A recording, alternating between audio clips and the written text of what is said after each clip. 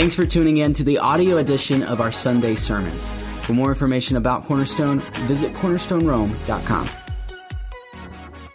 Today we're going to continue with our series entitled Sermon on the Mount, and we've covered the Beatitudes. Now we're going to cover a little bit more in this sermon, and this is a message, really obviously, the greatest message preached by the greatest preacher that ever preached, right? I mean, obviously you got to know that, right? The greatest preacher that ever preached was Jesus. Greatest message ever preached was the Sermon on the Mount, and Jesus talks so much about the Sermon on the Mount, so many different things. You'll be surprised what is all in this message. And if you think this brother goes long sometimes, you hadn't had a message until you sat at the feet of Jesus. He preached so long, you think you get hungry at lunchtime. Jesus preached so long, he turned to his staff and said, hey, listen, y'all go get some food for these boys. They're hungry. What are we going to feed them with? He said, I don't know. Go get a grill, some fish, and some chips or whatever. Feed all these people. He preached all day long. I'm not going to do that to you. But his message, this Sermon on the Mount message went for on and on and on and on. So today I'm going to talk to you a little bit about, this is all from Matthew's Gospel, chapter 6. We're going to look at this, Matthew 6, and we'll start in verse 16. We're going to share a little bit today about this and given context of what you just saw, about how much you've been able to help. We're going to talk a little bit about what Jesus said as far as servant. Are we a servant of God or a servant of Mammon? So my daughter asked my little one to help me out with this for today. First of all, I have a couple of things I'm going to show you. First of all, now don't get all crazy like, oh, you know, I'm going to come up after church and see Pastor Jody. No, that's going back in my pocket. That's not one of these sermon illustrations where I'm going to give it away. Sorry, I hate that for you.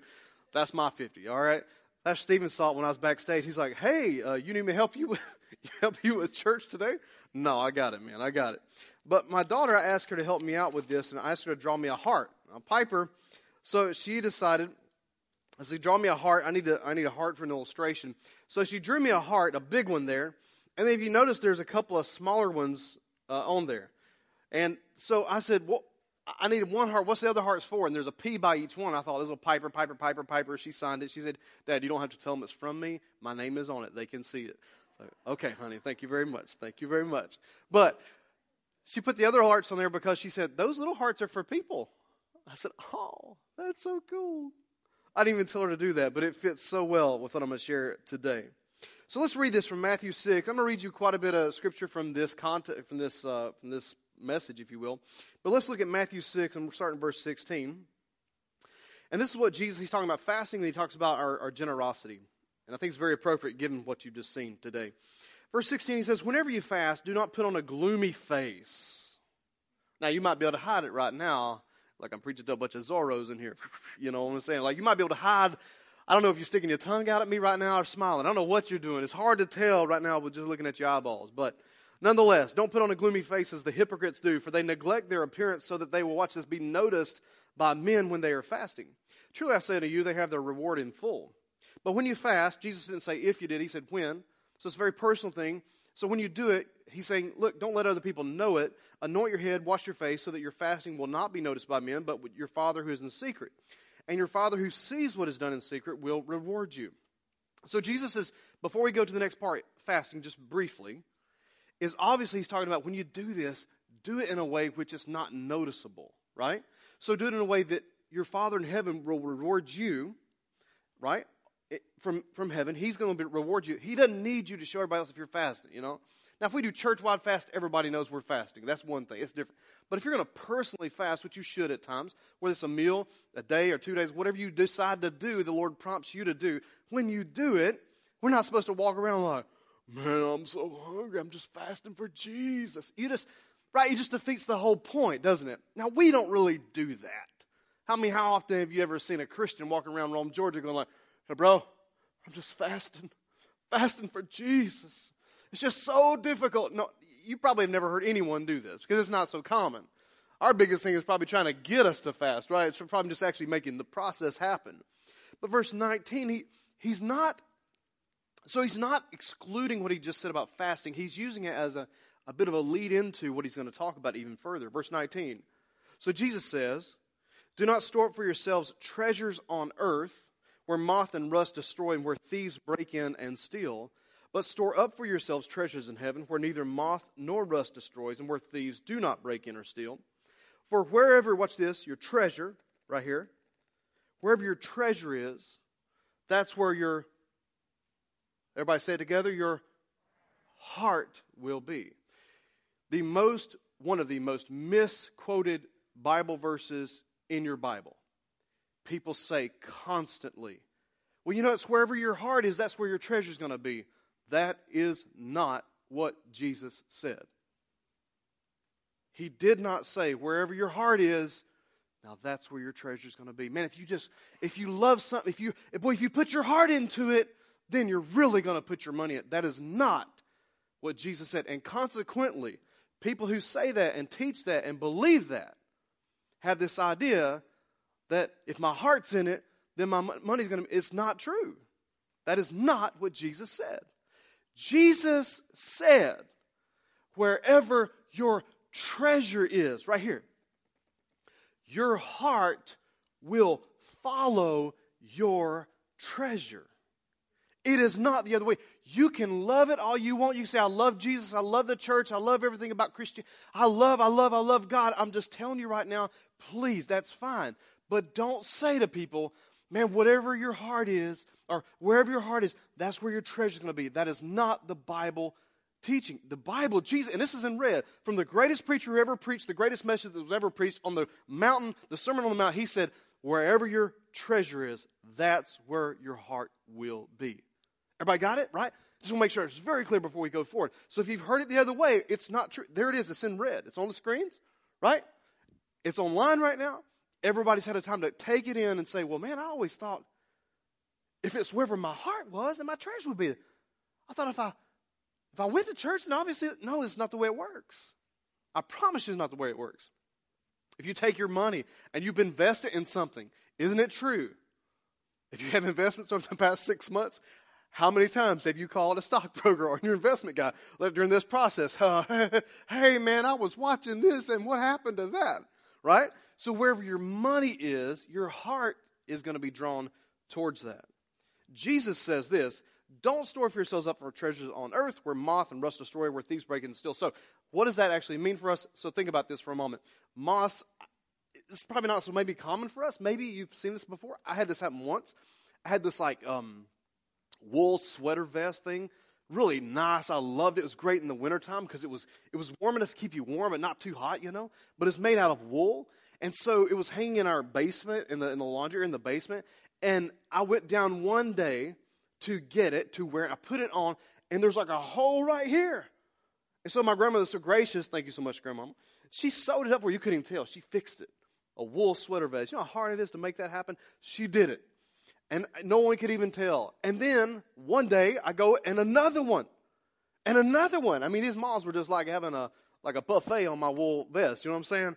And if you've never had that happen, you may not know what this means. But in their day, think about this. We have all these synthetic fabrics now, like polyester and whatever else. We got rayon and whatever all the kind of stuff is, man. So all these things we have now, you don't see as much of it. But think about in their day. Much more common, wool garments, things of fabrics that were more natural, and not so synthetic. Moths would have eaten into a lot of their clothing. So Jesus is saying, look, don't store up for yourself all this clothes. You know as well as I do, in about 5 years, you're making a trip to the Salvation Army anyway. You don't need a closet that's 24 by 24. Listen, I know I'm not going to get the biggest closet in our house. I got that. But we don't need enough to stock it up like Target, It's unnecessary. It's going to rust. It's going to be eaten by moths. It's going to decay. It's going to get out of style. Jesus said, don't put everything into what you got here. And he also says, don't put your money where thieves break in and steal. So what did that mean for their time?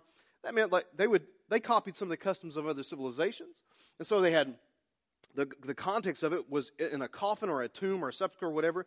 They would put their jewels and their assets and all this kind of stuff. Man, in our culture, made stacks of Benjamins, stacks of money. And you've never seen this in American culture. You might have seen somebody drop a ring in, like leave it with somebody that they love, put it in a casket, maybe a necklace. You might have seen something small like that. But I promise you've never seen a coffin at a funeral. And you walk by and see, there goes old Junior, whatever. And there's stacks of Benjamins. I mean, it's full. You can't even see nothing but his head. He's got money all around him saying, well, he works so hard. They ain't a family member in that man's family going to say, let that happen. No. I know he loved his money, but we're going to have to, can't take it with you. We're going to figure this out. There's not a family you've ever seen do that. It's not common in our culture. In their culture, they did it. And the Bible, and so what happened was they had what we call grave robbers. they would break into the tombs and steal all these treasures out. And so in their quote, Jesus said, look, don't store for yourself up like this. Don't put it in your coffin. You can't take it with you, and we all know that. So why does Jesus make this such an issue in his message? Well, let's continue reading. You'll hear this. He says, for where your treasure is, there's your heart. Verse 21. For the eye is the lamp of the body, so then if your eye is clear, your whole body will be full of light. But if your eye is bad, then your whole body would be full of darkness. And he says this, if then the light that is in you is darkness, how great is that darkness? How about this? If the light in you that you think you know is really darkness, how great is that darkness? Wherever your heart is, that's where your treasure will be. If the light that you think you have is actually darkness, how great is that darkness? See, people misquote Jesus all the time and they think it's acceptable, but it's not. He said, wherever your treasure is, that's where your heart will be. Well, I mean, it don't really matter. No, it matters. It matters. The greatest preacher that ever preached, the greatest message that was ever preached, it matters. I think he wants his context correct, don't you? I think he would want it right. He says this, if the light that you think you have is darkness, how great is that darkness? And then he says, verse 24, interesting verse, no one can serve two masters, for either he will hate the one and love the other, or he'll be devoted to one and despise the other. You cannot serve God and wealth or mammon. Now, I'm going to lay out a couple of thoughts real quick on this, okay? First of all, this does not contradict the idea of providing for you or your family. The idea that there is some kind of impoverished life of a Christian that you must take upon yourself and never have anything nice is ridiculous. The Bible is filled with blessings and promises of God. God does not mind and actually wants you to have nice things in life. That goes completely against the Bible when people say, well, God just wants you to be impoverished and give all of your money to everything and not have anything. You just live on crackers and water. That's not the Bible. My God says when he took Israel into the promised land, it was a land filled with milk and with honey. Man, it had grapes and pomegranates and good stuff. It was a land that was blessed. I'm not going to live as a Christian in some impoverished, I'm going to eat some TV dinners every night kind of lifestyle. That's what God wants me to be. No, he don't. I'm sorry. Every now and then I'm going to have me a steak. I hate it. People that believe that, listen, that's not true. On the other hand, God also doesn't want us to consume everything that we have that comes through our hands only on ourselves. So he wants you to provide. Matter of fact, he wants you to lay up and put investments in for you and for your family. If that was not true, he would not have given you many, many parables and proverbs and other teachings that say things that you should invest, you should plan, you should prepare for you and for your family. They would go against God's nature and against everything the Bible teaches to say you should not ever have anything in life. That's not true. But Jesus is teaching this to us, how we should deal with God and how we should deal with our money. So he continues on this. I'm going to jump over to Luke 16 now because he kind of explains a little bit better with a parable. Jesus is known for all these parables, great stories that he taught. So let me read this to you here. Luke 16:1, verse 2. And he was saying to his disciples, there was a rich man who had a manager, and this manager was reported to him as squandering his possessions. So in other words, it's a business owner, and he's got this guy that's managing his funds. And he called him in, and he said to him, what is this I hear about you? Give an account of your management, for you can no longer be a manager for me. Now, it's interesting because we overlook this all the time in our culture. We think that our work doesn't matter to God, but it does matter to God. Listen, you're watching online right now. Listen to me very carefully. Your work matters to God. When you work for people, it is a reflection of your attitude towards how you work for God. I don't care how big of a jerk he is or how mean you think she is. I don't care. I know you can't all work for a great guy like me. I hate that for you. I mean, you know what? I hate that for you, but that's just the way it is. But no matter what, how you work for somebody is a reflection of how you work for God.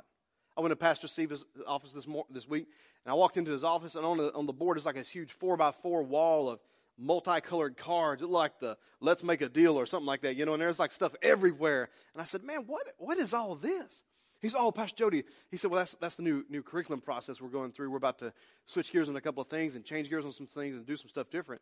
I said, really? I said, well, that's interesting. It looks kind of cool. And he said, yeah, it's great. He said, number one, throughout the pandemic, throughout this whole thing, give me some time to look into some stuff, check on some stuff. I found a curriculum process that is actually cheaper than what we were using before.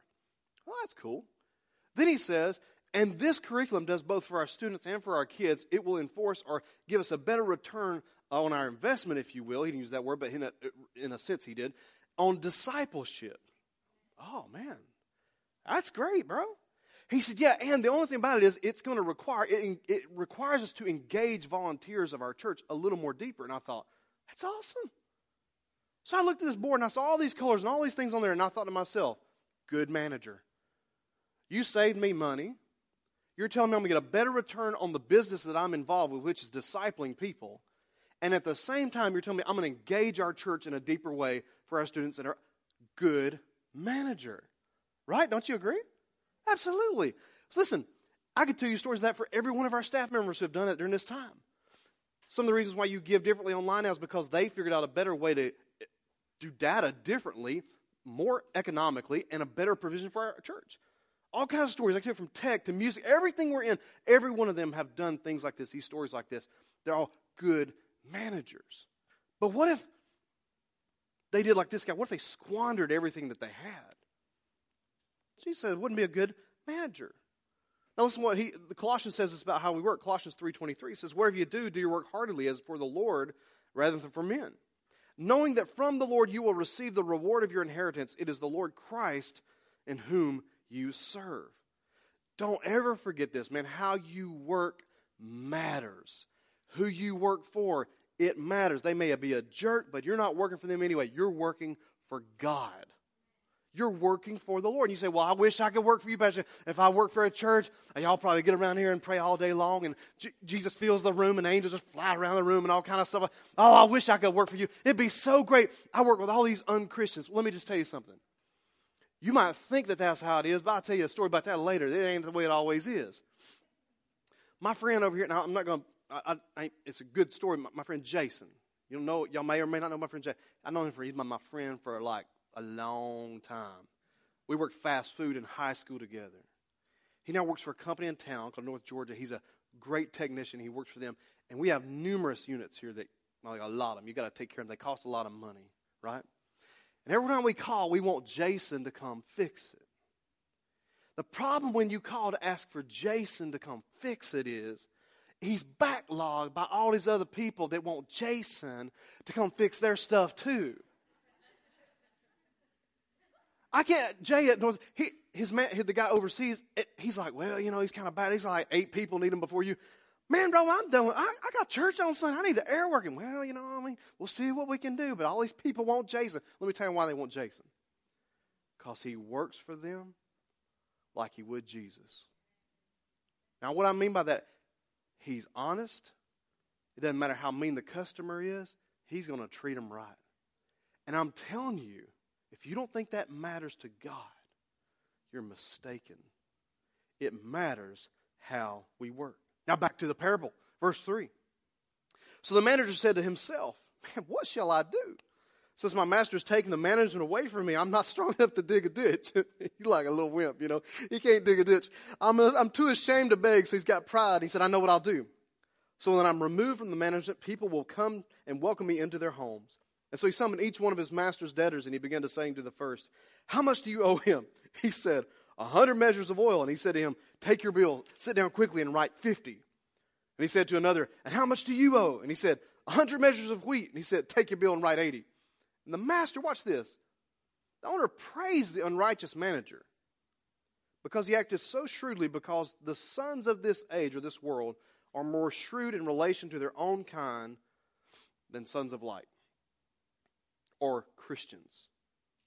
And Jesus said, I say unto you, make your friends for yourselves by means of wealth or mammon, of the unrighteous mammon, so that when it fails or things fall apart, they'll receive you into eternal dwellings, because eternal things matter more than temporary. For he who is faithful in a very little thing is faithful also in much, and he who is unrighteous in a very little thing is unrighteous in much. Therefore, if you have not been faithful in the use of unrighteous mammon, who will entrust the true riches to you, which are, what my daughter said, the 2 little hearts are for what? People. People. He says, if you've not been faithful in the use of that which is another person's, who will give you that which is your own? And then Jesus explains it. So now watch, he brings it back home. No servant can serve two masters, for either he'll hate the one and love the other, or he'll be devoted to one and despise the other. You can't serve both God and mammon. Listen to me. Your heart always follows your treasure. Always follows your treasure. Or we can say it this way. Your heart follows your desires. Your heart follows your desires. In Psalms 37:3, the Bible says this, that we trust in the Lord and do good. We dwell in the land and we cultivate faithfulness. That means we feed on His faithfulness. We delight ourselves in the Lord and He'll give us the desires of our heart. It means you feed on God's faithfulness even when other people seem like they're getting ahead of you and they do wrong or they're mean or they're not. And you're trying to do your little Christian walk. You know, you're trying to get your stuff together. You're doing your thing right. But they're making progress and you're not. You feed on God's faithfulness and remind yourself that I'm not doing this for people. I'm doing this for God. I work as unto the Lord. When I give, I'm not giving to pay a light bill. I'm giving to affect people. When I help people, my neighbor, when I help them in the city, whatever I do to help people on the side, or whatever, I'm helping people, but I'm doing it because I love Jesus. I'm not helping other people in New York City because I heard some sad, soppy story. Those are people's lives who I'm in a better position right now to help. Do you understand what I'm saying right now? I'm not in this because I feel obligated. I'm doing it because I put my treasure first. My heart says, I'm going in that direction. So Jesus says, man, wherever you put your treasure, your heart's going to follow. And whatever your heart desires, the Bible actually says He'll give you the desires of His heart. Desires are motivating. They're motivating. So maybe I don't know where you are right now and what you're thinking about all these different things. But a very interesting scripture in Proverbs 3:5 says this. If you trust in the Lord with all of your heart, it's amazing, isn't it? Trust in the Lord with all of your heart. And lean not on your own understanding, but in all your ways acknowledge Him, and He will make your path straight. Do not be wise in your own eyes. Fear the Lord and turn away from evil. For it will be healing to your body and refreshment to your bones. This is what He says. Honor the Lord from your wealth and from the first of all you produce, so that your barns will be filled with plenty and your vats overflow with new wine. Now, why would God want to fill your barn? Why would God want to fill your barn? Why would He want to overflow your vat? This is why this poverty mindset that some people have about Christianity, that, well, we should never have anything. That's ridiculous. If you never have anything, how can you ever help anyone? If you never are able to, what if somebody is truly in need and you could do something to help them, but you said, well, I don't want to have anything because I'm afraid, whatever, I just need to be an impoverished servant of Jesus. That's ridiculous. I bet we don't think that way personally. No. If that's so go to your job tomorrow and just say, hey, look, I'm just going to work for free this week.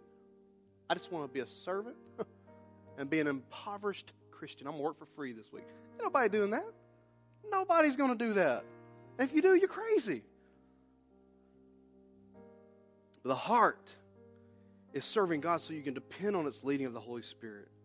And it's amazing how the more we trust God with our finances, the more that He will help us with discernment, good investments, better purchases, and solid wisdom.